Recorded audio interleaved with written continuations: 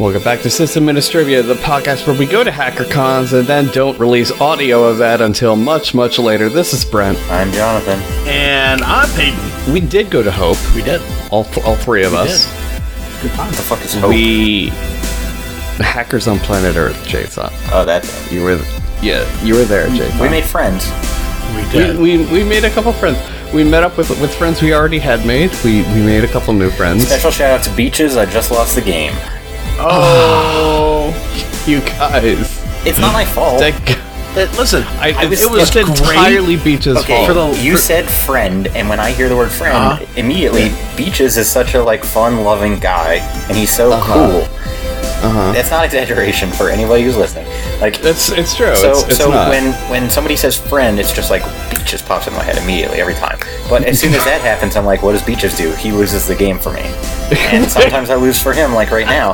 And that's all he does. No, I don't know. Maybe that's the entirety of Beach's influence in your life. I don't check in on him on a daily basis, such that I know exactly what else he does. There's probably some days where that's a majority of what he's doing. I don't know. So I just have to say, the last episode when we interviewed Jason Scott, and I said, Beaches, I just lost the game. I thought I was great. I was laughing because I just knew that he would be listening to it right around the same time and saying, "Darn it, all the heck." Well, I'm not aware that he listens to us regularly. He says as much, doesn't he? Oh, I didn't know that. Yeah, he listens to us all the time. Mm-hmm. I'm pretty sure he might be our biggest fan, actually. I don't know. I think Tech Stewart is our biggest fan. But he stopped for a while when you guys were being mean. Yeah, that's true. He kind of checks in and out sometimes. Yeah. We talk about wolves though, and he's all in, man. You know. I don't think we've ever talked about wolves except on the shit show. We have not. Yeah, it's this long time. Okay. Anyways, we're getting off topic. We're good at that, as usual. So we were at Hope, and that was last month, about a month and a half ago, I want to say.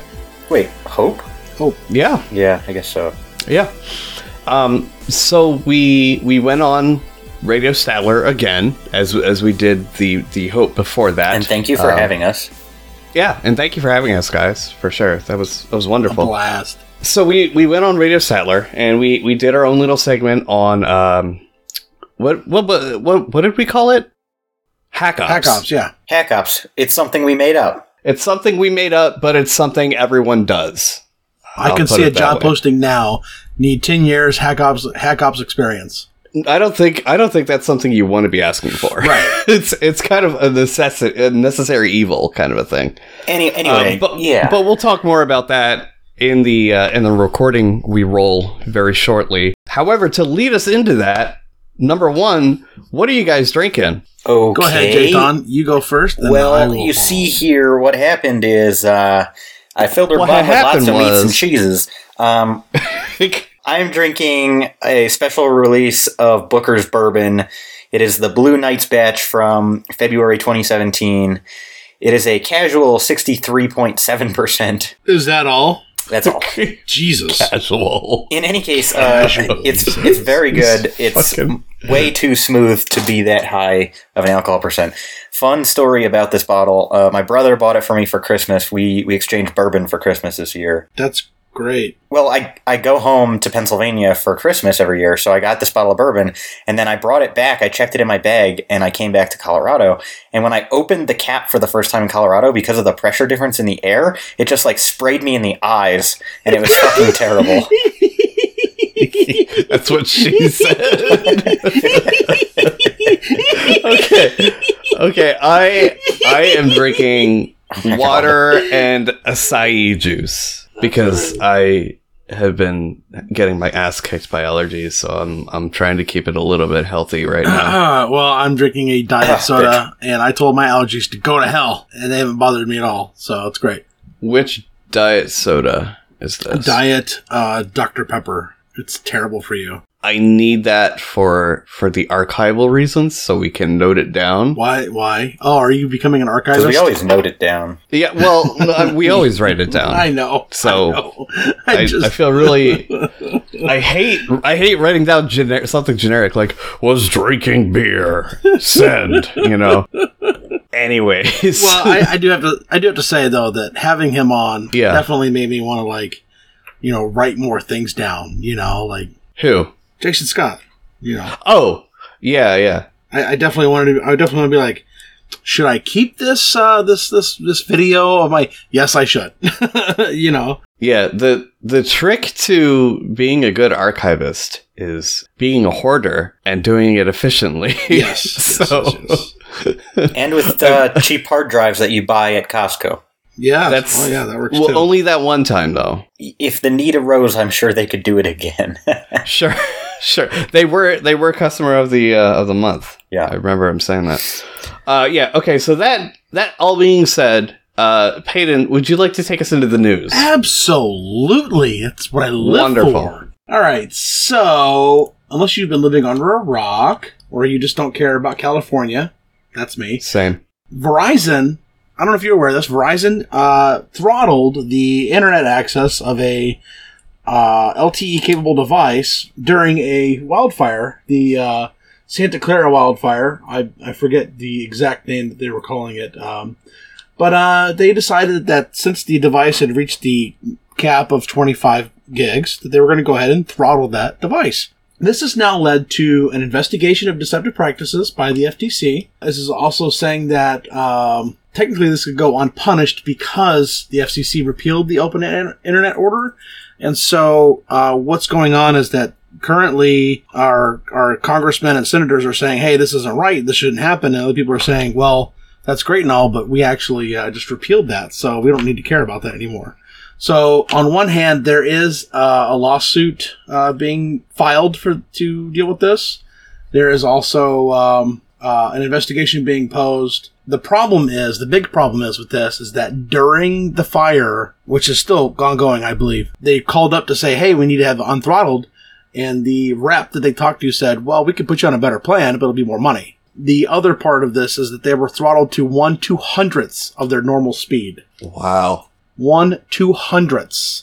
Less than a 900 baud 12 or 900 baud modem. Jeez. So we're talking about, emergency communications between, firefighters trying to deal with this major fire that's gonna burn part of or most of California, and they can't communicate because, Verizon's there a bunch of dickbags.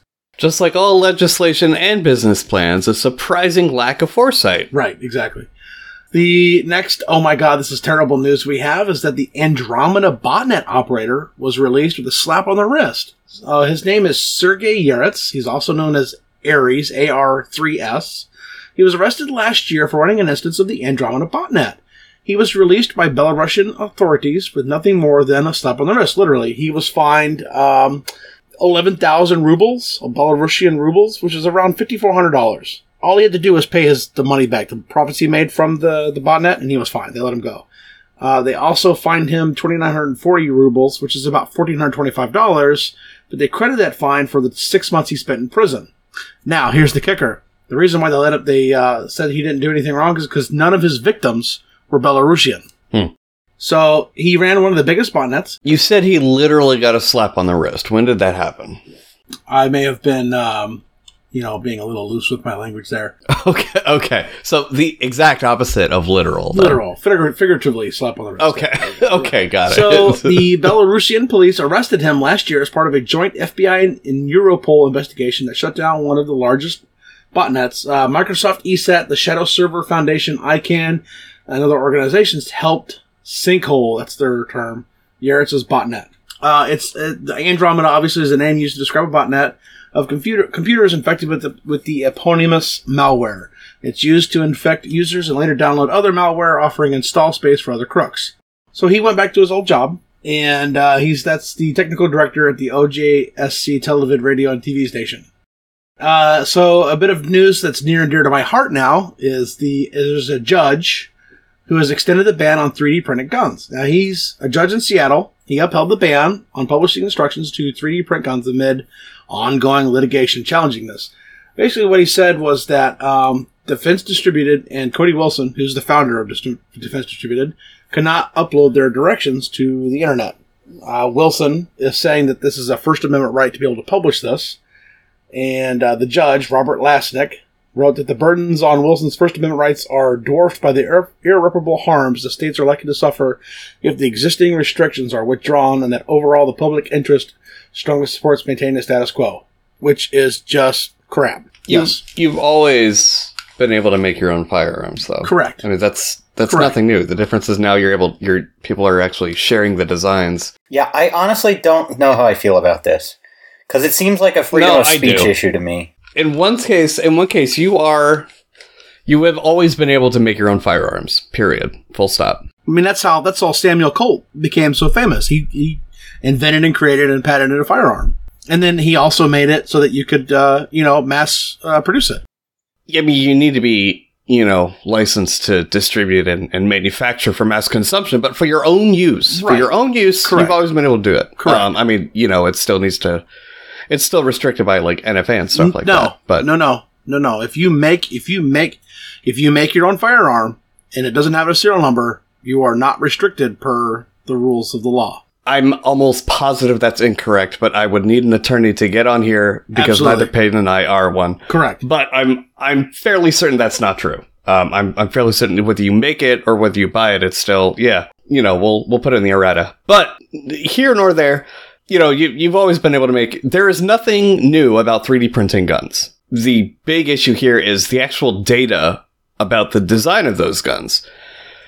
Which I still don't really see much of an issue with. The difference is now you're talking about kind of open sourcing that data instead of just harboring it in the patent office, And for the most part, patents, they go through a process and they are eventually opened themselves, but you still need to pay royalties if you use that, so on and so forth.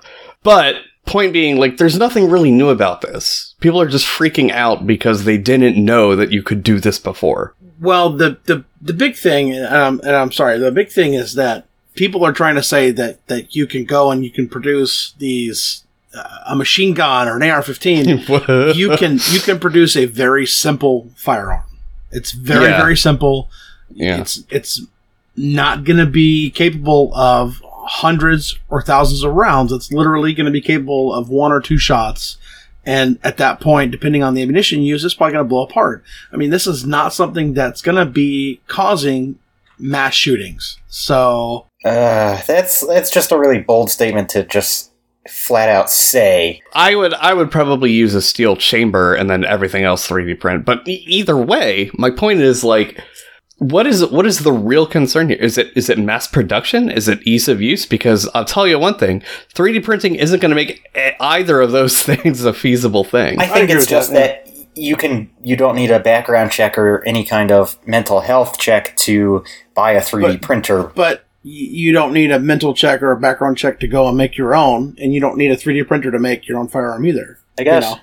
Yeah. I mean, zip guns have been made since... zip guns... before I can even recall a firearm being made, Really, just get a steel tube and a pin, and that's a firearm. Right, exactly. Right, exactly. Some way of firing the pin, and you've got a firearm, and it doesn't, any engineer that's worth their salt can do this, and you don't need to have a degree or any kind of BS in there. So, I feel like, this idea that 3D printing a gun is bad and terrible, when in reality it's, something cool you can do. And it's not really going to, I don't foresee, I should say, in my opinion, this causing problems to the extent of, ban all the things. Yeah. I mean, Jathan, like, the probability of this assisting a mass shooting is ridiculous. I understand your concern. No, and to be fair, I don't know where I fall on it. I'm kind of just playing devil's advocate. Yeah, and I wouldn't go as far personally as to say on live television or wherever the fuck we are that, this can't be used for XYZ, because, you just don't know what the fuck someone's going to dream up, so... I can tell you what's feasible and what would be much easier. I'll tell you what's not easy is trying to use a 3D printer to create a firearm that's going to sustain a mass shooting. That's not easy, period. In reality, a criminal is going to go to the street corner and buy whatever they want to buy, and he's going to use it in 5 minutes versus, going and sourcing a 3D printer. Buying a 3D gun. Yeah, right, 3D printer. I mean, just to... Realistically, this is hurting legal law-abiding citizens, not criminals, is what this is doing. Yeah. And that's the problem that I have. I wish we had like a system administrivia. So we had like a podcast where you can just carry over non-relevant topics. Because I would love to have an entire episode devoted to talking about this. But yeah, but that's a whole variously the world's not complex ready. Discussion. Yeah. The world's not ready. No. It's a very complex discussion, and not a whole lot of factual information is being found in the mass media about it, unfortunately. So make sure you do your research. If you want to talk to us more about that off channel, like directly or in our IRC channel, we have plenty of people who are very knowledgeable about firearms in there. So feel free to join. We also and talk to us about it there. Yes. No. Continue. What were you going to say, Jathan? Please move on. Okay, I'm moving on. Peyton, what next news item do you have? Well, I believe we're still in the news. We are still in the news. So we have a CVE for struts. It's CVE 2018 11776. Basically, what this is. What was the big compromise where some company got comped and it was because they didn't update struts and they were trying to blame struts? Equifax. Was it? Was that Equifax? It might have been. I don't know if it was. It was a big one. It was a baddie we did 3-4 episodes ago, I want to say? No, it was... Struts was like a year ago. Yeah, it was a while back. Keep talking, I'll look it up. Okay. So Apache Struts versions 2.3 to 2.3.34 and 2.5 to 2.516 suffer from possible remote code execution when using results with no namespace and in same time. So the upper actions will have no or wildcard namespace. Same possibility when using URL tag, which doesn't have value, and action set and in same time. Its upper actions have no or wildcard namespace. I'm sorry, that's very confusing to read, but that's it. So it's currently awaiting analysis. It is considered a vulnerability, obviously, so make sure that you are not necessarily up to date, but are monitoring this, because I don't see that there's a patch available for it at this time. I have confirmed it is, in fact, Equifax that Boom, blamed Apache Struts. Win. Somebody give that motherfucker a prize. You deserve all the prizes, Jathan. Damn straight I do. I should fucking wake up every day and somebody should give me shit, because I'm not going to give you any prize. I'm going to shit on your chest instead. Well, in some countries, that's a prize. I don't think that's a prize in any country. So the next thing we have, I don't know if any of you guys have played Fortnite. I've done about exactly 3 minutes of it. I can't stand it. It's annoying. Nope. There is a Fortnite installer for Android. The Fortnite APK is downloaded by the Fortnite installer, and it goes to external storage. And then any app with right external storage permission can substitute the APK immediately after the download is completed and the fingerprint is verified. This is easily done using a file observer. The Fortnite installer will then proceed to install the substituted /fake APK. So what happens is like on Samsung devices, the Fortnite installer performs the APK install silently via private Galaxy Apps API. The API checks that the APK being installed has the package name com.epicgames.fortnite. I think you can see where this is going. Consequently, the fake APK with a matching package name can then be silently installed. If the fake APK has a target SDK version of 22 or lower, it will be granted all permissions it requests at install time. So this vulnerability allows an app on the device to hijack the Fortnite installer to instead install a fake APK with any permissions that would normally require user disclosure. Can you see where this is a problem? Yeah. Yeah, this is not good. So don't install Fortnite. At least on Android. Just don't install it. It's currently being tracked in Google, obviously. It's a Priority P1 Sev 2.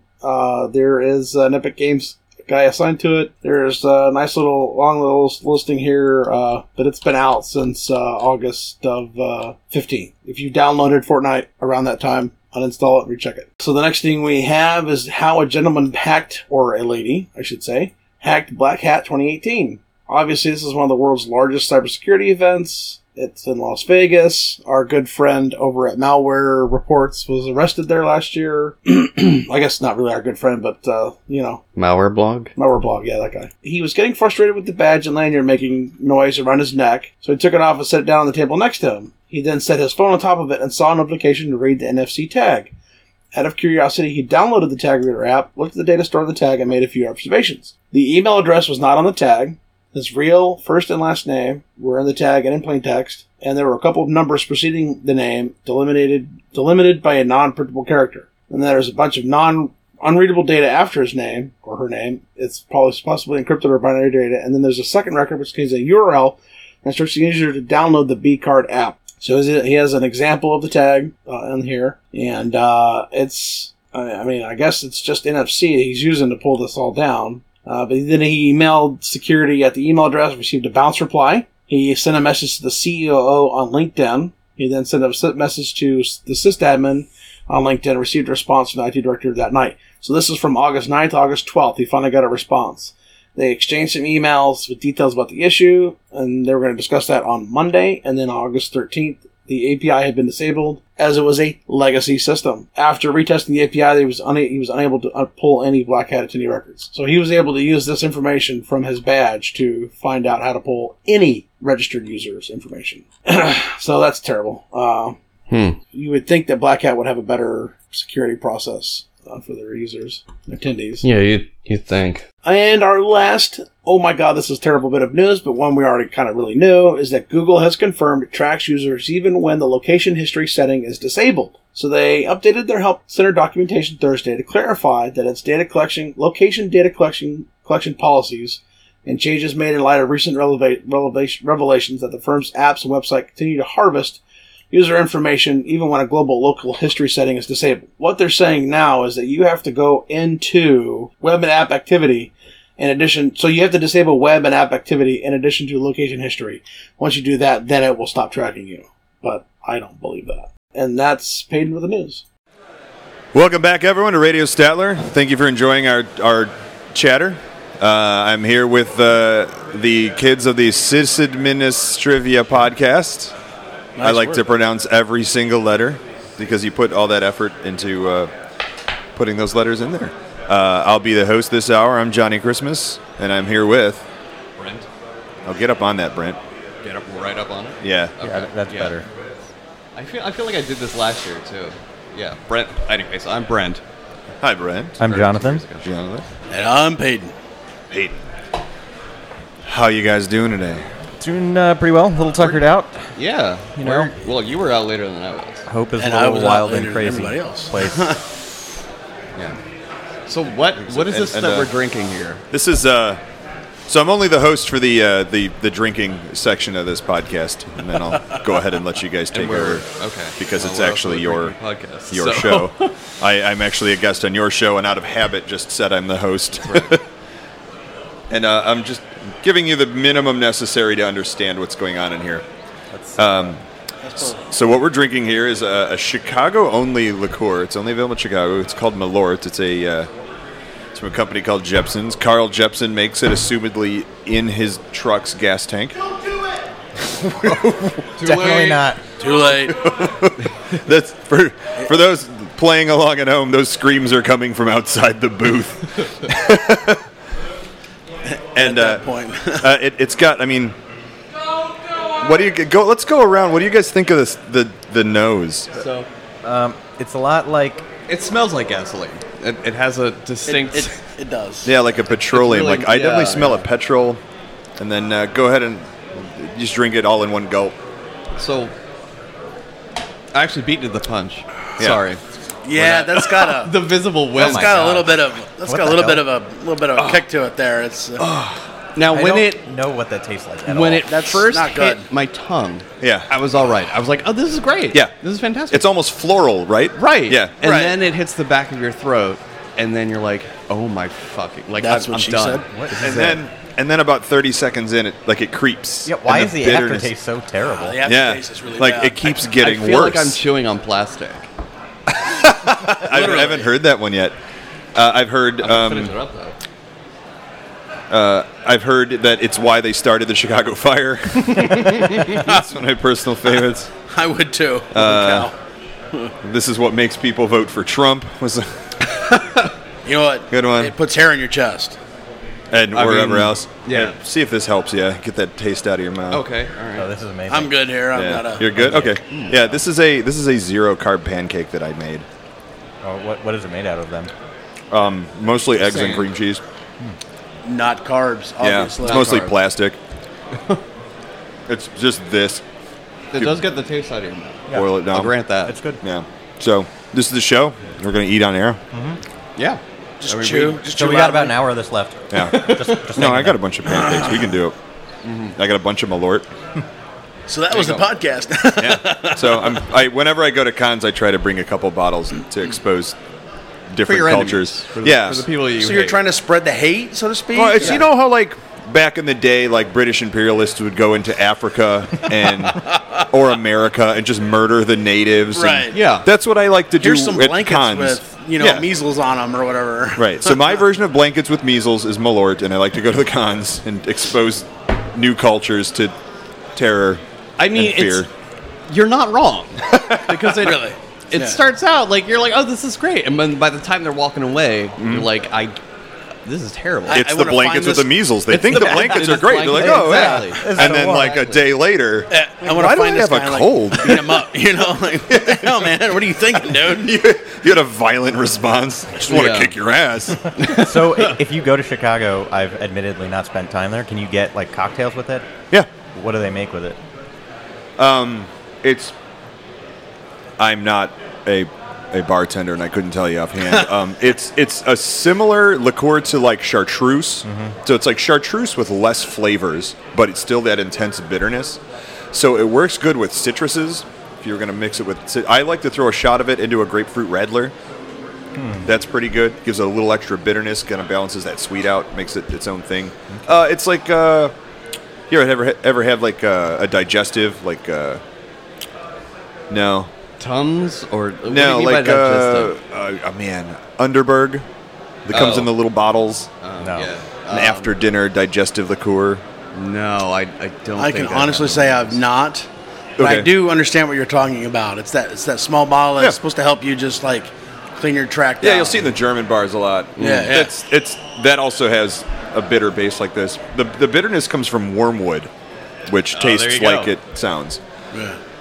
Yeah, it's also the base. This is the base of absinthe. Oh, okay. Absinthe is I've heavily had, wormwood, I've had lots and of then absinthe. Yeah. okay. This is the bitterness that's inside the Yeah. absinthe, Interesting. but it's just wormwood. So terrible. I think it tastes like you know how like you ever have red. So, I thought wormwood distilling was still illegal in the U.S.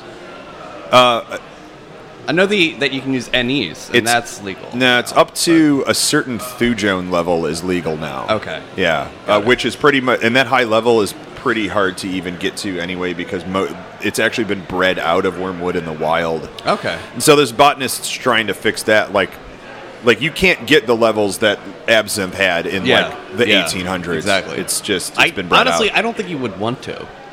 I don't. I feel like it would taste terrible. I'll try anything once. It does get you a very noticeably happy kind of drunk. So there's at least that. They get you happy drunk? Yeah. Now, Johnny, before we swing into our thing, I have a question. I'm not seeing the glory hole. I have my doubts as to. I've been looking for The handshake glory hole? No. Oh. No. I'm not- Last year, last 2 years ago, 2 years whatever, ago, yeah. whatever. Last time, there was definitely a glory hole in this. Is it right there? No. So it got we- removed actually. We had Okay. some individuals who weren't pleased with its presence. I see. So like we repurposed it into just a general liquor delivery hole. Okay. All right. And Liquor delivery. this year we opted to not have one. I at see. all. Just avoid the scandal altogether. Yeah. It's probably a smart move. Yeah. Yeah. It's I mean like I'm a fan of people yelling on the air about stuff, like that's all we do here. But right. there was a consensus and we decided no glory hole this year. I'm sorry. I know it was a staple of the Radio Statler booth. It was something I was looking forward to. You notice there's an 87% reduction in penises on the walls this year. Yeah. So Yeah. I'm disappointed. I was really looking forward to seeing the glory hole wall. Yeah. So, That's true. But you know what? it's fine. If you wanted to like militantly create one in the middle of the night, guerrilla glory hole installation or something. I mean, You're saying you ain't gonna snitch. I wouldn't know who did it because I wouldn't be here. That's true. And it would be us. Why would it be us? Yeah, that's weird. Yeah. No. Yeah. Who does that? Clearly. No. who does that exactly? That's right. Why would you do people that? who want to see a glory hole restored to its former glory, Peyton. I mean, if it mysteriously appears, we can revel in its glory, right? If that's what you call what you do to it. Revel. There would be revelry. I would totally revelry. Yeah. I'd be very happy. All right. Yeah. All right. Yeah. We should go get on that note.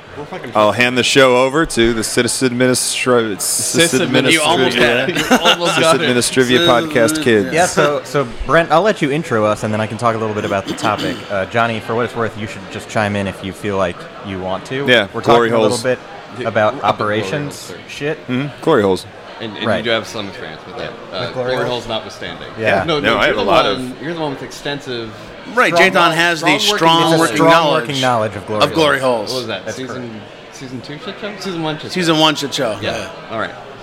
Anyways, so this is Sysadministrivia. Welcome back. I don't really have a normal sounding intro for this because we're not balancing this ourselves, obviously, and we're not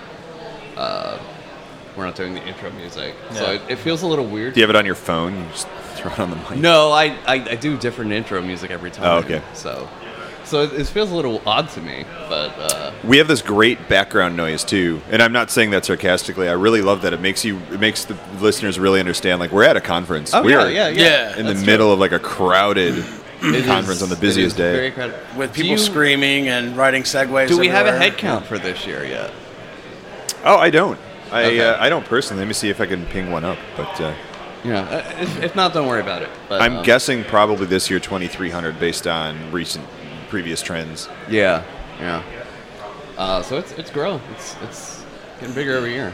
I feel like the crowd control was better this year, though. Yeah. Well, feels- it's a bigger venue, from what I understand.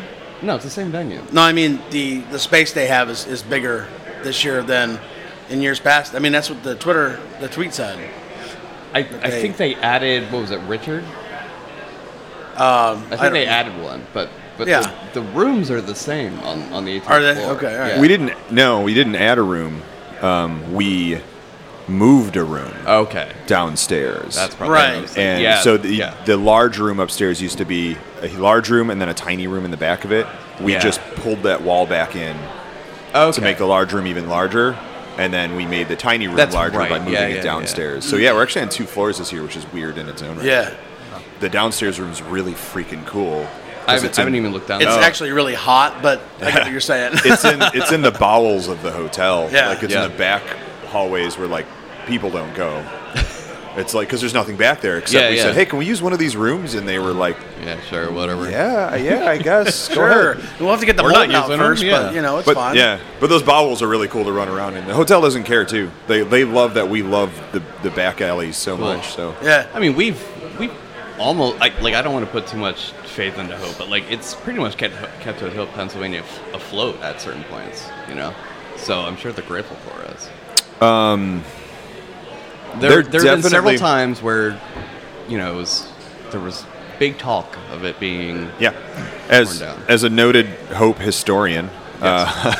There, one of my favorite things that the hotel has done in our favor was that we were here the same year as the Republican National Convention, who was at Madison Square Garden, a block away, and obviously many of them stayed here. The poor bastards. I think I remember reading about that one. That was They wrote a letter. The general manager of the Hotel Pennsylvania wrote a letter to 2600 magazine, which was published in the magazine, stating directly that we were a much more well-behaved and respectful group than the Republican National Convention. That's a group of hackers who have devoted our lives to causing chaos, troublesome Sure, activities. yeah. things that make you go, at least. Where they would rather have us in the hotel than the Republican National Yeah. Convention. That's nuts. Possibly the most conservative group in America. That's nuts. I feel part of that is you don't. Hackers, anyways, at least understand you don't shit where you eat. Well, we have to make that announcement every year at the opening ceremonies. Like, hey, please don't fuck with the hotel. They're Yeah. very good to us. Yeah, Let's they be are. good to them. Absolutely. Return. There's the largest city in the country out there for you to go fuck with. Do it there. Don't please Yeah. just don't. And you know what? Every year there's somebody who does something that crosses a line, and they're dealt with. And we let a lot of stuff slide. The hotel lets a lot of stuff slide. The hotel takes a lot of precautions. They shut off all the self-check-in kiosks, things like that. Like they know what they're getting into. Smart thing to do. Yeah, and they're still they train their staff on who's coming here and what kind of people we are. The staff's very respectful and they love that we're here. Yeah. And so we take care of the hotel. Hotel takes care of us. There was the year of the last hope when the hotel was going to close. Yeah, and I remember that. 2600 crew had looked and looked and looked all over, had looked into New Jersey, trying to find a new venue, and there was absolutely no one who could give us the deal that Hotel Pennsylvania gives us. And so Emmanuel on 2600 had announced that, like, since the Hotel Pennsylvania is being torn down, Hope will have to cease to exist because they refused to charge $300 a badge for attendees. Yeah. So that's unconscionable. We cannot do that. We're just going to have to close down. And then, lo and behold, hotel got historical monument status and is now safe and preserved for the time being. And here we are. So the last hope was not a scam to get people to show up. They really did think it was going to be as they were going into it. I vividly remember reading about that. It was like, we have really bad news. The hotel's going to get torn down. I mean, I was like, holy crap, I'm never going to get to go to this. Yeah. And then here I am. What was that?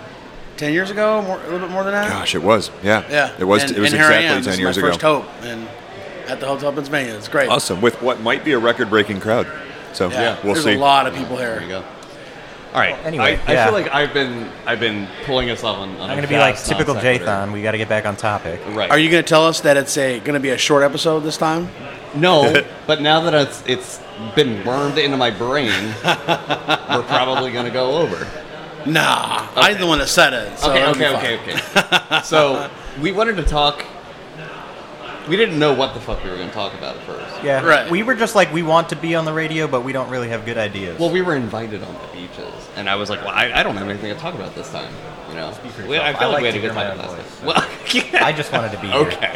All right. Calm down. You need a claim. So, you know, we hashed it out, and then like yesterday. It was pretty much yesterday. Yeah. We came up with the title before we actually knew what the hell the title meant. That's true. So I just thought of like hack ops. That's got to be a thing, right? Yeah, it's not, sure. By the way, but we're making it. I feel like all ops is hack ops. In a way, yeah, and that's kind of what we're gonna have. So, yeah, we're making it a thing. We're co-opting the word. We're making it a thing.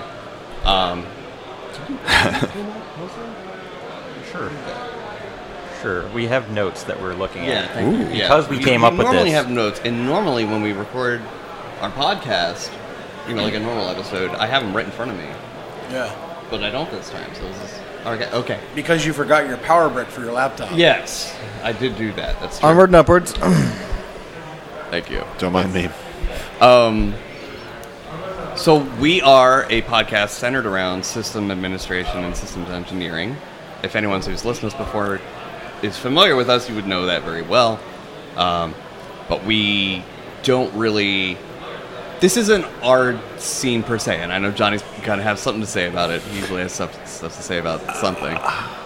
But, no, it's not our scene at the end of the day, and we're okay with that. We like coming here to see the people. We like learning. We like the hacker culture. But at the end of the day, we're not strictly...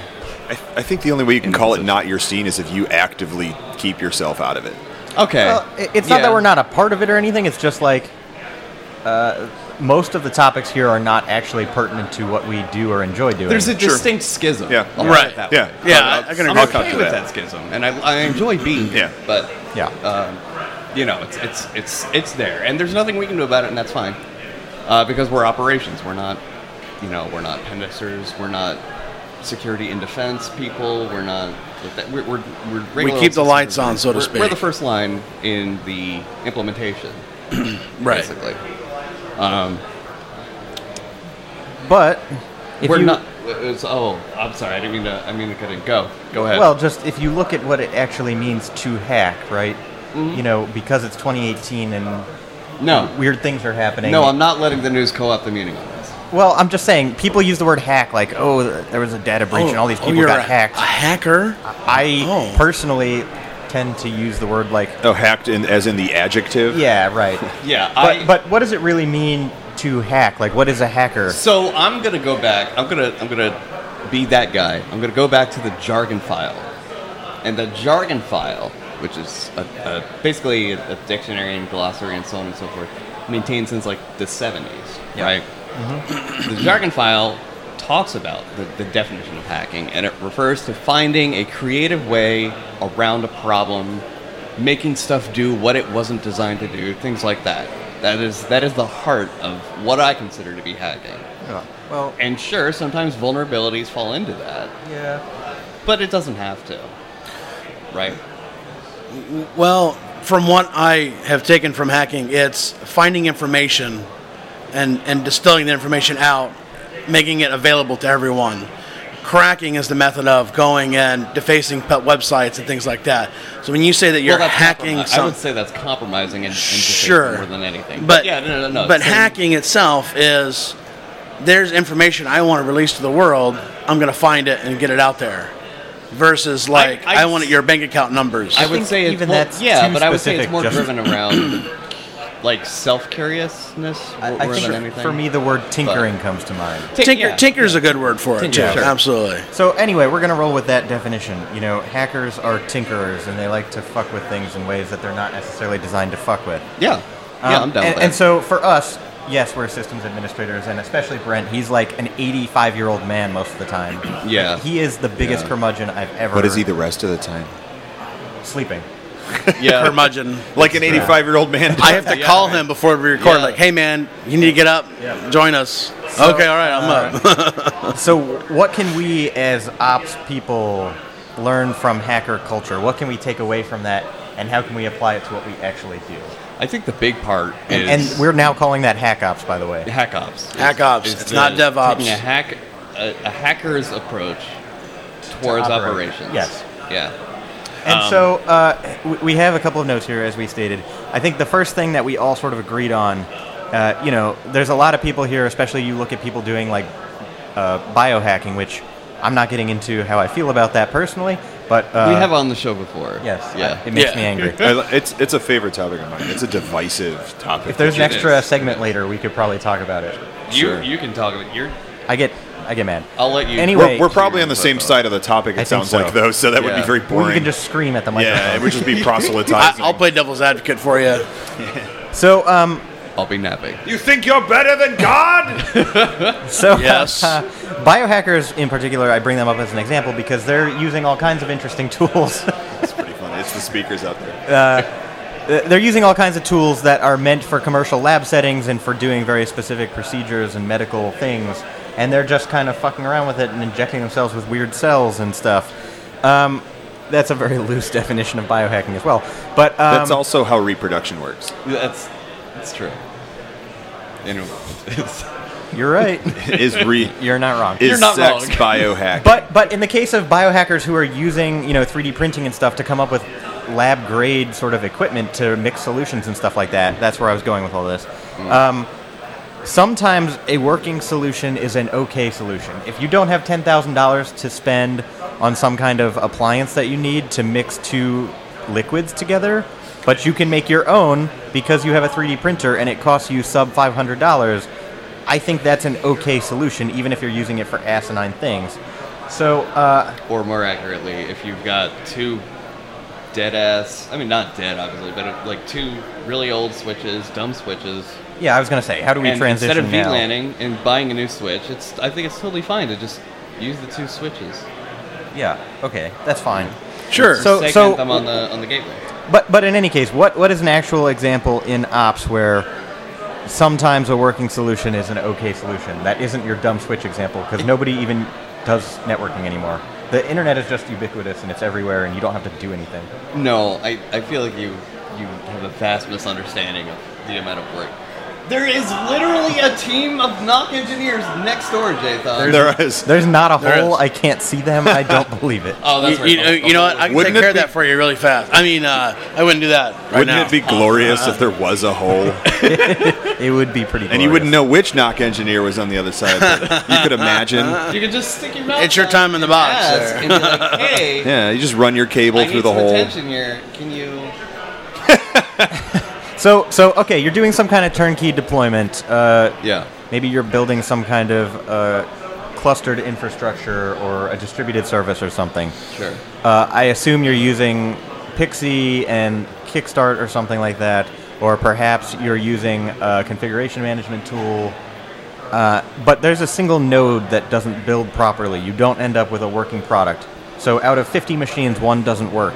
Yeah. I would argue that's an okay time to employ some kind of hack ops techniques to get it up and running, assimilate it into your infrastructure. So where do you draw the line? When is it okay to hack op something, and when do you have to properly op something? Well, I think that's a really complex question, right? That's what we're here for. We're doing simple science. Answers, though. So, like, look at it this way: like, how important is this piece of machinery to your? I'm gonna sound like some kind of corporate buzz like shill here. How important it is to your mission, right? Like, is this box irreplaceable in functionality? Is there no other drop-in replacement you can employ? So, I actually had something happen at work recently where I was visited by a former manager who moved to a different department, and one of the people under him, and they had an appliance that was low on hard drive space. Root was full. Yeah. And I had to hack away at root to create some space so that they could continue operating the appliance. It wasn't on LVM, and I couldn't expand the disk because it was an appliance and we had no actual controls over it. I'm not sure if that classifies. That's my definition of hacking into things. Well, what would have been? So if we're considering a hack to be like a non-standard method, like against best practices, but that's what you had to do, what would be the standard method of dealing with that? If what you described as the hack, so what standard else method could have been done? I would say would be to grow the file system either with another disk. But you said that wasn't possible. Right. So you could, drop the system, add another disk, put it back up again, and then, I feel like a hack put root would on be there or mounting a virtual file system from the host. I feel like that's definitely hacky. That's arguably like hacky. hooking up a USB drive and expanding the volume. That's a lot more hacky than what I did. Absolutely. Yeah. But I mean, standard practice would be to just add more disk to it if you can. Well, once upon a time, it was standard practice to actually just delete junk data. Yeah. So I think I could give you another good example of something I recently did that I would definitely consider hack ops. So second week in June, I was running a hackathon as part of something called Rocky Mountain Genomics HackCon, which was like a week-long conference. You talk so quietly. You speak up. I don't think I'm that quiet. He's got the crap mic. Yeah. Well, no, I'm not even on the earphones. I'm just saying He also talks So anyway, I was using Amazon resources. No, we're going to focus event. on how quietly you talk for 5. I was talking real quiet. Now he's doing his ASMR bullshit. So I was running Amazon compute instances for this event for Amazon puke instances. Compute. Okay, all right. Yeah, that's iterated. I can't. That's still in private beta. And at the end of the day, I just needed them to work and have the software that the researchers I was supporting at the time what they needed. Right. But I did need some consistency in terms of I needed to be able to log into all of them. Mm-hmm. Most likely, at these events, they tend to have a lot of sharing of data and whatnot. So I ended up writing this Python script that essentially just checked into a list of shit on GitHub. So it pulled a static file every 5 minutes, was like, are all of these packages installed? Yes. Don't do anything. Are all of these minutes? Yeah, every 5 minutes. Are all of these it's pretty hacky, right? Are all of these users on the machine right now? Yes. Okay, so don't do anything. And then on top of that, I didn't even want to manage passwords or keys for anybody, so I just found everybody's GitHub username ahead of time, and I pulled their pub keys from there to give them access to the machines. So during the event itself, I didn't have to manage keys for anybody. They could just add or remove from GitHub. That's pretty hacky. It works. Yeah, it was great. I didn't have to do anything. I was like, it was great. It's pretty hacky, but it worked for what I was doing, which was like a low barrier of entry. Like it took me 20 minutes to set up. Uh-huh. It took less time than setting up Puppet or Ansible properly.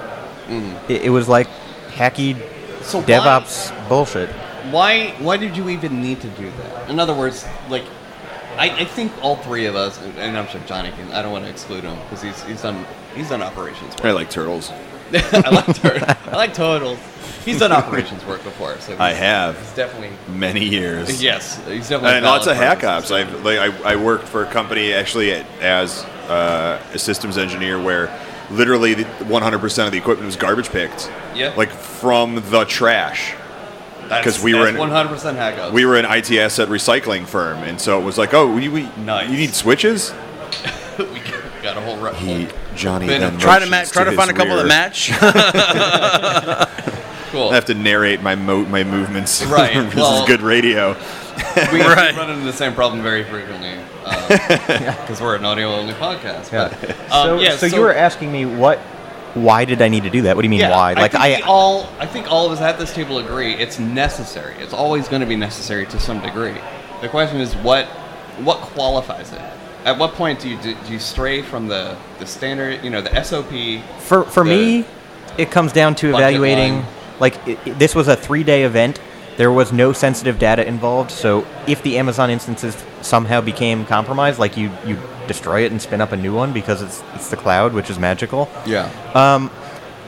And it took me less time to write that functionality than to install Puppet and deploy it on all the nodes, which is what I normally use like in my production environment, right? Mm-hmm. But it was just like, how can I get this done the most efficiently that I can? Because in this case, it's okay if it's just working and it's not actually the best solution that I could come up with. So I would say that if you're absolutely like in a mission critical state where, everything's on fire and you have to get everything back up again or into a at least tenuous state, by all means, drop the SOP, do everything you can to get it back up again, and then at that point you can resume your change management and things like that. Well, and there are cases that will never work, right? Like, well, I don't know why this isn't on the network, but it's a bunch of personally identifiable information. But who cares? Just turn the firewall off. It'll be okay. Wait, you don't know what? No, hold on. That's not okay, hack ops. You're moving way too fast for me. Whoa. First off, there's a machine on your network and you don't know what it's for? No. Yes, I don't know. Second of all, there's a machine on your network. With a machine you don't know. It's hack ops. No. No. So there's a line between hack ops and stupid. So the end goal of hack ops is the same as SOP. You still want a safe network and safe infrastructure. I would say stupid is a qualifier. If you showed this to somebody else out of context, would they say, that's stupid? Then yes, that's hack ops. That's hack ops. Yeah. So it brings Not us sort of crazy. to our next point, though. We have a note here talking about cattle versus pets versus endangered animals. I'm a little bit proud of coming up with that, by the way. Yeah. Cattle aren't pets. Yes, Brett, that's exactly. Done. That's sort of the point. Well, cattle aren't pets, right? So what? Obviously, the analogy, cattle. We have a herd of cattle. We treat them all fairly similarly. Mm-hmm. There's usually many of them. Pets, you might have one or two, but they're sort of one-offs, if you will. They're less generic than the cattle. And then you have endangered animals. Like you have one of something that's sitting in the corner, and it's probably half pandas dying because humans are terrible. Well, all right. Well, so why do we actually? You're a cattle rancher, right? You've got a cow. It falls sick. You have a moo cow? Are you going to take that cow to the vet? I mean, I guess it all depends on how large your herd is. Probably. Actually, I like beef. Cattle don't go to vets. Vets come to cattle. That is also generally true. speaking. Son of a bitch. All right. Whatever. You get what I'm saying, right? Do you call a vet, or do you just shoot the cattle? Assuming you shoot the cow. Assuming you've got which is more efficient? Is it a dairy cow or is it a irrelevant? My point being, right? You're less prejudicial towards the cattle members because they're supposed to function as a group. Yeah. It's the bees in a beehive, right? Right. Hive mentality sort of thing. Collectively is their worth, not individually. Right. A pet, it's individuality is its worth. Correct. Its uniqueness is its worth. You don't, and as Johnny said, rightfully so, servers are cattle, not pets, right? Yeah, right. You don't want to have to treat your servers like some kind of, you don't have to deal with it with kid gloves every fucking time. Right. You got to remember, is this the one that reboots on like a 5-second delay? Is this the one that we can't patch. But invariably, you're going to come across servers that have those quirks. Yes. I mean, I have some hardware servers that I know when I bounce them, it's going to be at least 10 minutes before they come back up. Right. And then I have others that are like 5-ish minutes. Right. And so, as the size of your fleet grows, I think it's an invariable that you're going to bump into shit like this. Right. Namely, I would say because of vendors. Outside vendors are a terrible problem with this, right? Yeah. Because there's like, okay, you can't patch this. We're not even going to give you creds into it. Just let us do our thing. Or the ones that want you to give it domain admin. Or that. No. You shouldn't, but like HackOps is kind of necessary in that case, right? Because you've got this machine, you don't know when it's been patched, you can't patch it yourself. It is still mission critical. It is still required because obviously you have this vendor for a reason. Yeah.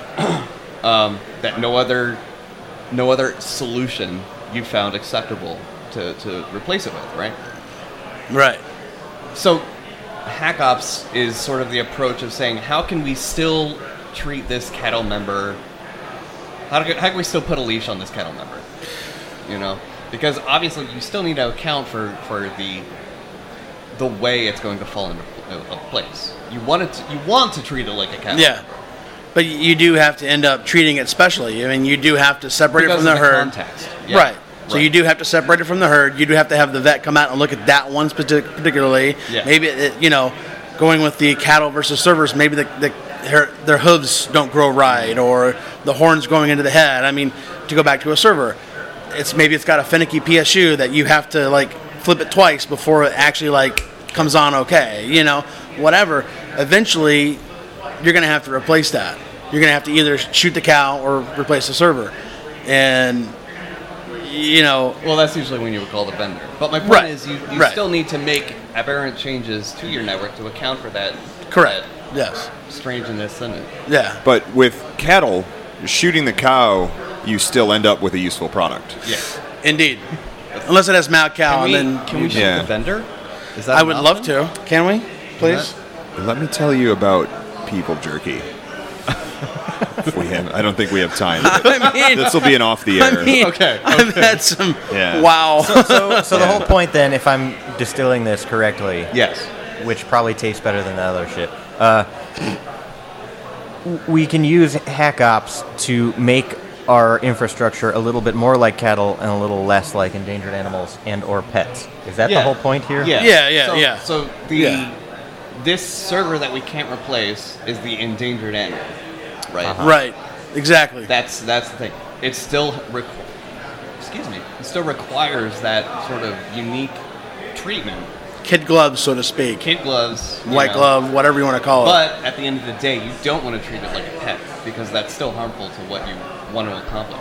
You want to treat it like a vast wildlife. You're going to tag it, you're going to monitor it, and you're going to put it out in the wild, and every so often you're going to dart it and check it out, and then put it back out again. Yeah, I'd say that's because otherwise, if you fuck with it too much, it's going to be like, I'm going to refuse to procreate, and you're going to have a situation like the giant pandas where, they ain't making more. No, I'm pretty sure the pandas You don't want it to make more, though. That. Yeah, you don't want it to. Yeah, I don't want more sick cattle. I'm just saying, you want to protect it. You don't want to, Sure. Yeah. Sure.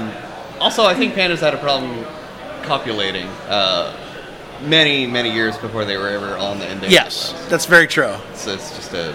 Actually, they're not on their endangered species list anymore. Is it a pressure thing? Like, why were they having issues with this?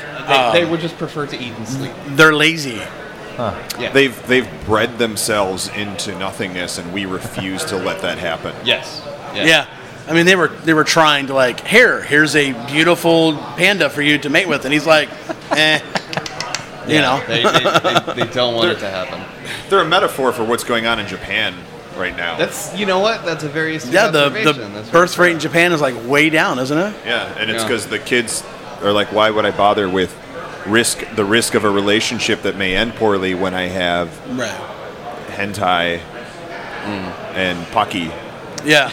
I actually want to say that the birth rate in the U.S. is starting to creep down a little bit, too. It has been for 50 years, since before any of us were born. Yeah. In Britain, they've actually just, I want to say it was 2010. Did we talk about this?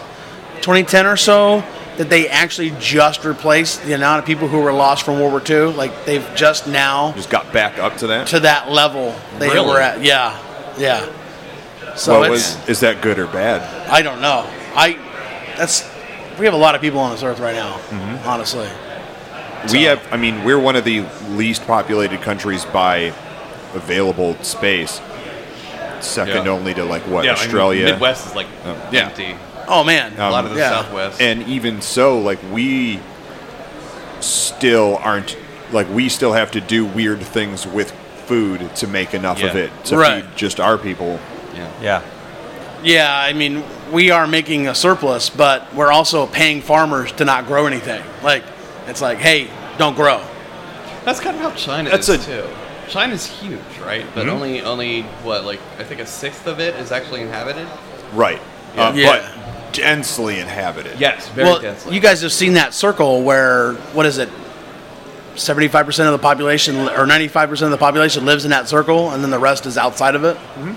Yeah, I forget the actual value, but it's some astronomical number lives in this circle, and it's literally China and India. Oh yeah, right. And you're like, holy crap! Most of the Earth lives there. 2 and 2 billion respectively, or 2 billion and 1.9 billion each, respectively, and then outside of that is holy crap! I don't know if you've ever been to China. I have not. A 25 million person city there is common. It's big. It's big, but there's more than one, and there's cities that exceed that. Yeah. You have no idea what that looks like. It's bananas. It's remember Final Fantasy VII? How the whole first disc just took place in this one city, and you thought the whole game was just going to be this city, and that's what Shanghai is like. That's what Beijing is like. Yeah. You can get in a car and you can drive at speed for an hour and a half and still be in the city. That's crazy. It looks like Sim City because they just get these cookie cutter buildings. They go, all right, this 50-story condo, I need 20 of those in this plot of land. And then when those are done being built, they're full. And they're like, all right, 20 more next to them. Okay. And you'll drive for 2.5 hours and keep thinking you keep seeing the same set of 20.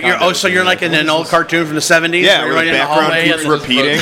Yeah. And then you get to the edges of the city where there's tons of stuff being built and purchased that nobody lives in. Yeah. It's being bought and purchased as investment because they're like, people need to live here eventually.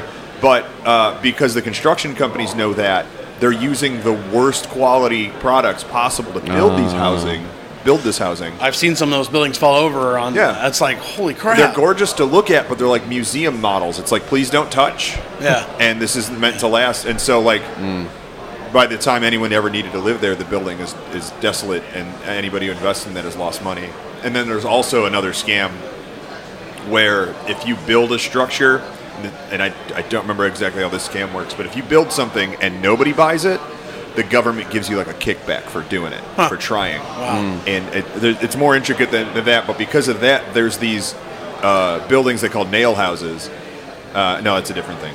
I won't take up more time with that. But there's these buildings that are they're like frameworks of a building. It's cement floors, and then enough pillars to hold the floors up, and then stairs, and that's it. There's no walls, there's no roof. It's just that, and it looks like a burned out building. It's like the guts of the building. Yeah. Wow. And that's it, and that's all they built, and they collect their kickback from the government because look, I built a structure and nobody bought it. But they don't want to because there's nothing there. That is so hacky. People always want walls so and much shit, of that, and I don't understand. Who needs walls? Yeah.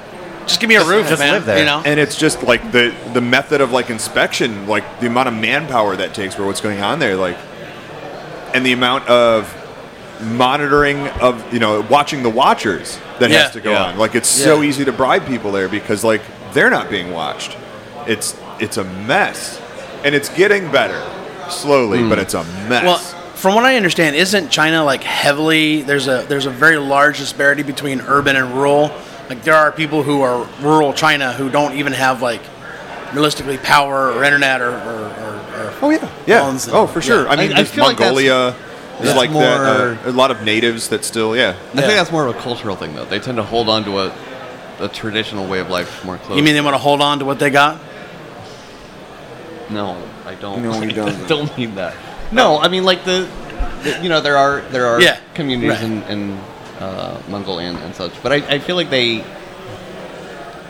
I mean, first of all, it'd be expensive, relatively speaking, for them to just uproot and leave all they've known and try to adapt to city life. Oh yeah, right? well, and actually that's what's happening a lot still. Okay, that's where Beijing came from. Beijing was a much smaller city until industry really started booming there, and the need for all of the farming that was going on around Beijing stopped for that specific type of farming. So they had no choice. Your choice was either starve to death because nobody's buying your crops anymore, or move to Beijing and get a job in a factory or as a construction worker or whatever. And so you've got this. So the city just exploded, but you've also got this weird thing going on where you've got a very undereducated populace being responsible for construction work, and because they're the only people available to do it, and like you got to do it. It's really weird because you've got a city which usually is more educated and more culturally aware, but that's not actually what's going on. And in fact, my experience has been like going out to the rural areas. They're actually less xenophobic out there, just the opposite of America. Like here, you go to the rural areas, and like if you don't look like them, you're probably Dang foreigners, get off my lawn. It's back the way you came. Go back to where you came from, boy. Yeah, it's not racist because we're American. And in China, like they're excited. Like you're the first white person they've seen, and holy crap, let's get the camera. Come meet my family. This is my wife. This is her mother. This is our daughter. He's from America, and all they want to do is sit with you and talk to you and ask you about what your life is like. Yeah. But then in the city, like they're angry that you bothered to even come to their country. Like, right. Why are you here? Right. Yeah. It's pretty interesting. So back to Hack Ops. I mean, we really only this have has been China Minutes Trivia. 5 minutes or so. I'm also the Chinese ambassador to Hope. I don't know. And Icelandic. Well, there you go.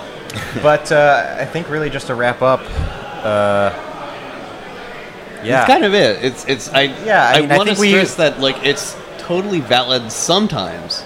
Not as a habit, but sometimes to take a really hacky approach to your operations. And you will learn through a career in operations, of which I am much earlier in mine than you are, but you will learn when it's okay to employ a hacky fix versus like, oh shit, I should just do it the right way.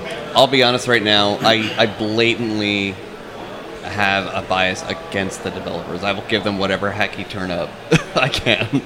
Hacky turnip? Yeah. That's just turn you being up. Like the vegetable? No. Turned up? N-U-P, not Let's N-I-P. start using that. You got servers twerking over there or what? You know? Hacky turnip. A turnip is any turnip that's hacky. I like it. I like it. I can get you a turnip real quick. Yeah, there you go. I mean, realistically, you know, our job is reactionary and proactive. Yeah. You know, you're taking care of issues. You're trying to resolve them as they come in. We're fighting fires, and we're also you're also digging fire roads, so to speak. Yeah. You know, like it's not always reactionary. If you're always being reactionary, then everything you're going to do is going to be hacky, and at some point your infrastructure is just going to collapse. Yeah. And so if you're like preparing, and if you're digging those fire roads, and you're prepping the water barrels, so to speak, eventually a hacky solution is going to be a temporary solution. You say, oh fuck, this is fucked up, I got to fix this. Yeah. And you know, hey, this server is a hacky server, we need to replace it ASAP. Yeah. But it's up for now, we're in prod, we're good. Yeah. And then you just monitor. Well, and to run with that, I think we all do hacky things sometimes, especially with the intent of going back like, oh, I'm going to fix this in a week when I really have the time. Guilty. Yeah, right. Guilty as We're charged. all guilty. Yeah.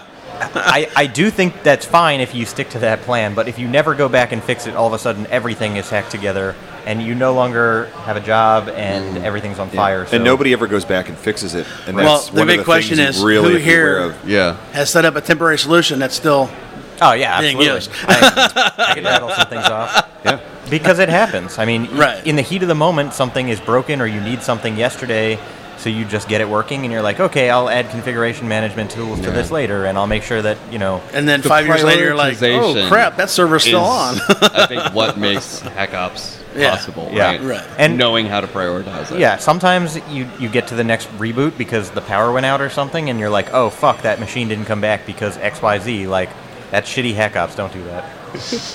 That's right. The CMOS. I have one of those in my house, and I hate it, and I never fix it because that's just in my house. Yeah, it's fine. Yeah.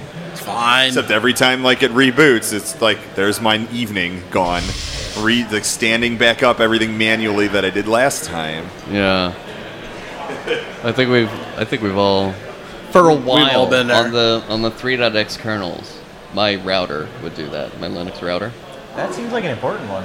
Yeah, no, I mean, like, you know, well, it would reboot, and then I wouldn't lose BIOS settings. It would just wouldn't turn back on.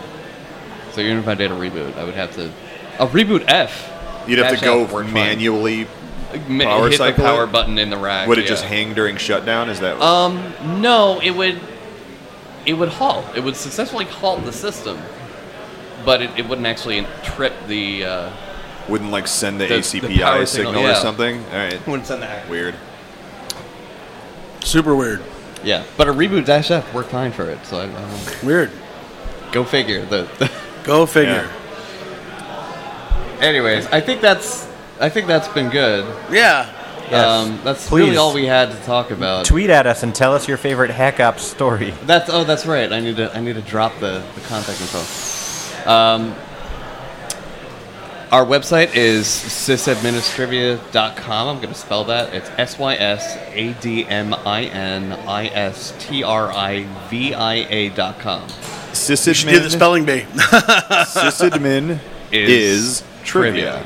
But it's actually That's a easy. portmanteau. Right, yeah. But every time I explain a portmanteau, people get confused by it. So I'm just going to leave it at what Johnny said.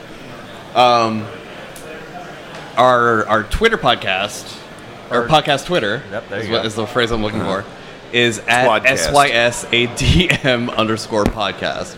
And that's because we could have used at sysadministrivia, but Twitter doesn't let you have admin in your handle. No shit. That's correct. Yeah. Real bummer. Super bummed. I do have to say that I actually really enjoyed recording with you guys in person. This was actually, I think, our first time doing this. It was yeah, kind this of is cool. our first, well, Jayvon and I did for season 1. Right. Yeah. Yes. Right. 'Cause that was And 2 you years guys were ago. here last year. Yeah, right. Well, not last year. 2 Last years. time. But that was when our season 1 was, right? Yeah, right. Okay. That's what it's Yeah. okay. Oh, all right. That's really? That was your the- first that's season? what I was talking about. Well, We started at no. 0. We started at 0. Edgy. Nerds. Nerds. We're I nerds. tried to tell him to do season 2 as season 1-1, you know, to follow Well, the... no, no. That probably It was throws too off like late. the podcast aggregators. Like when It you start does. getting, like, what does season 0 even do does. to them? They interpret it. Season 0 Alright. they handle fine. Yeah. Okay. But like binary or hex or something that would. But if you do mess season up 1 your and then season, well, then you would do season 01, Right. and then that would. And then 1-0. and then eventually, 1-1. yeah. And then when you I think when, they when you would- go from 01 to 10, I think you're going to cause like a ton of CPU spikes from everyone constantly making calls to find the in between seasons. Right. You're going to like freak everyone's aggregators out. I kind of would have started different podcasts just to find different ways of breaking podcast clients. We could just call it like the semantic versioning podcast. The notes should all be in hex. There you go. The it's not my fault your aggregator's dumb. podcast. Yes. Yeah. Well, you're just an idiot. And the entire time it'll just be a test tone for every episode. The entire purpose is to that just is mess like with the metadata. A 5-minute test on. Just That is the most like uppity that? sysadmin podcast title I could think of. I would too, actually. That would Well, be that's cool. a good way of finding out if your podcast client's broken, I guess. You know? Why don't you just use a different aggregator? Right. Why are you using Come on. this? Works for me. Yeah. Just use this incredibly difficult CLI-based one. It works fine for me. Why don't you just do that, Mom? Just use LXML and write a Python script to Lua. parse the Lua. I learned Lua for the first time. Dude, it's coming back. It Oh is. my God. It is. It's Why? coming back. Why? And I Oh, it's a natural balance for Google pushing Go. it is. All right, I'm told we're done here. Thanks, Mom, everybody. Mom's giving us the wrap-up signal. But it was good. being Thank here. you. Thank you very much. Yep. All right. This has been the Sysadmin Trivia Podcast. I'm Johnny Christmas of Radio Statler signing off. Stick around. We are immediately switching over to Chelsea Manning's keynote at Hope Live. And Jathan, you still with us, bud? Yep. Okay. You haven't slit your wrists yet? No, I've been thinking about it the whole time, but... Can you not, please? Not on air, okay? Yeah. Afterwards. After we're No, done. no, not at all. I mean, not at all. I'm getting mixed signals here. I'll flip a coin. Don't flip the coin. Not just do it. Just don't do it. It's fate, dude. It's fate. No, it's not. It's not okay. fate. Are you ready No fate but what you make. to perform your duties for the baddie? This is like, what episode is this? S3E14? Let me take You a only drink. have you only have. Do we do baddies during the shit Yes, show? we do. We We have do? in the past, but they haven't really gone so well. Well, that's because you've been No. drunk off your ass, which is Coming even from funnier for me. you! It's because we got a bunch of fucking numbnuts in the Who don't know when to recording shut channel. Right, exactly. That's why the baddie never goes well for the shit show. Anyways, you only have 8 more baddies to go, including this one. I already have them all picked inclusive out. of Now this one. shut up and let me do it. Brent's baking his own ass off. Payton's taping dildos to the wall, and I'm going to talk about the baddie. In a story from Bleeping Computer, dated August 27th, 2018, an OCR software dev exposes 200,000 customer documents. Wait, who? What? Does what?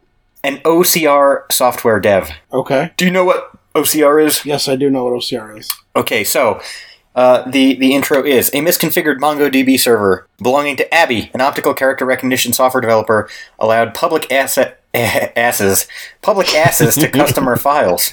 Public asses? access. Yeah, public asses. You know, the Access. asses for everybody, the people's ass. Access. Oh my God. Independent security researcher Bob Diachenko discovered the database on August Good night. 19th, hosted on the Amazon Web Services cloud platform. It was 142 gigs in size and allowed access without any need to log in. The sizable database included scanned documents of the sensitive kind, contracts, non-disclosure agreements, internal letters, and memos. Included were more than 200,000 files from Abby customers who scanned the data and kept it at the ready in the cloud. Good job, guys. Some collection names like Document Recognition or Document XML hinted that the database, that's not actually there, I added that would be part of a data recognition company infrastructure. Evidence that the database belonged to Abby came from another collection of documents that contained usernames under the form of corporate email addresses and encrypted passwords. Womp womp. 2 days after Diachenko notified them, the security team disabled access to the information. The duration of the total exposure prior to him finding it is unclear, but I would assume it was probably been accessed, but who the hell knows? Anyway, I'm not going to go on to read the statement from Abby or anything else. I'm just going to go on to say, if you are a company who is accepting scanned fucking documents from people, probably make sure if that's literally the only thing you do. Like, I could take a picture of a document and secure it, so you probably could too, Abby. Can we make a moratorium against people using MongoDB? No, but we can make a moratorium against people putting things in fucking S3 buckets on the internet with no password on them. That seems like a good idea. That? Sure. Can we please sure, do but that? I think this that's more is- important I than think- MongoDB, honestly. I Mongo's think not this the problem is here. Idiots using Mongo is a problem Yes. here. Yes. well, sure, but I feel like people have. We've now had, I think, no less than 3 baddies associated with a MongoDB breach. So let me ask you. And S3. I mean, most of them have been S3. So No, part of wait. the problem is, No, from recollection, no. MongoDB installs without a password. It just doesn't listen on the WAN That was going to be my interface. question: is have you ever actually maintained an instance of MongoDB? Maintained is a strong word. I have Well, turned up. so is public and ass, I have turned up and I have that ass prepared. was strong ass. I have configured, but I would not say I have maintained one. No. Okay, therefore you have no authority with which to speak. And that, ladies and feel like- gentlemen, is how you shut down a public ass. No, it's not, because listen, yeah, I guess I just call myself a public ass. Somebody Listen. ought to stick their fingers in that guy. No, listen, all right? Part of the problem is people are not securing these during the initial install. They're not setting that password. You talking about the fingers or With their public asses? MongoDB? No, Or I'm what? talking about MongoDB, all right? My point is, I did that when I set it up. Okay. So, All right, well, I feel like I'm qualified there to are comment plenty on of it. things, though, that you there's plenty of things you install that by default are insecure. That doesn't mean it's if you install OpenSSH server on fucking Ubuntu, it automatically starts with the default settings. I think that's pants on head, but hey, Ubuntu does it. I mean, I just have to say, we have a whole community around using Shodan to go and find unsecured IP cameras or Alexas or what have you, and snoop on the people that are there. I think trying to get people to secure their MongoDB database is like the least of our problems right now. Kind of. I don't know. I think we should just disconnect the internet. Yes, there you go. Boom. Just the disconnect entire internet. The whole thing. Just unplug it. There's got to be like one switch somewhere that if you do it, it'll just fuck everything. It's gotta be. It's probably in some technically. Third world country I guess somewhere. that's no. I guess technically that's sort of BGP. I guess if you fuck BGP, everything's going down. There's like safeguards in place and stuff. So you don't want to. Sure. And according to Dan Kaminsky, if you fuck DNS, the internet will blow up. I'm sure it would have some super severe effects. I'm not doubting that, but I don't think the entire internet relies like it's a fact that TCP/IP switching alone, let alone the entire stack, doesn't rely on DNS. I'm just going out on a limb to say that this is off topic now. It sure, but my point is, Jathan, butthole. Fuck MongoDB. No, that's where I'm getting at. I mean, inherently I agree for other reasons, but I don't think you can blame MongoDB for stupid people. Do not conflate the two. I'd say simply it's stupid move on. to. I agree with Jathan on this, and I'm surprising myself with saying that. I definitely agree. You cannot. The default install. There's lots stupid. of people who install stupid fucking software, but if you install stupid fucking software and then you actually make it secure, then it's fine. Most of the time. Sometimes. Once in a while. It happened once. it happened once. Well, I think you're wrong, but I respect your right to disagree. Thank you for the first time ever respecting me in any capacity. Wow. I don't respect you, just your right to disagree. Okay, wow. I think that has been Sysadministrivia, Trivia, right? Yes. Sure. Are we ready? Okay. Dropping the mic. Get out of here, you public anus. I'm Brent. I'm Jonathan. I'm Peyton. See you around.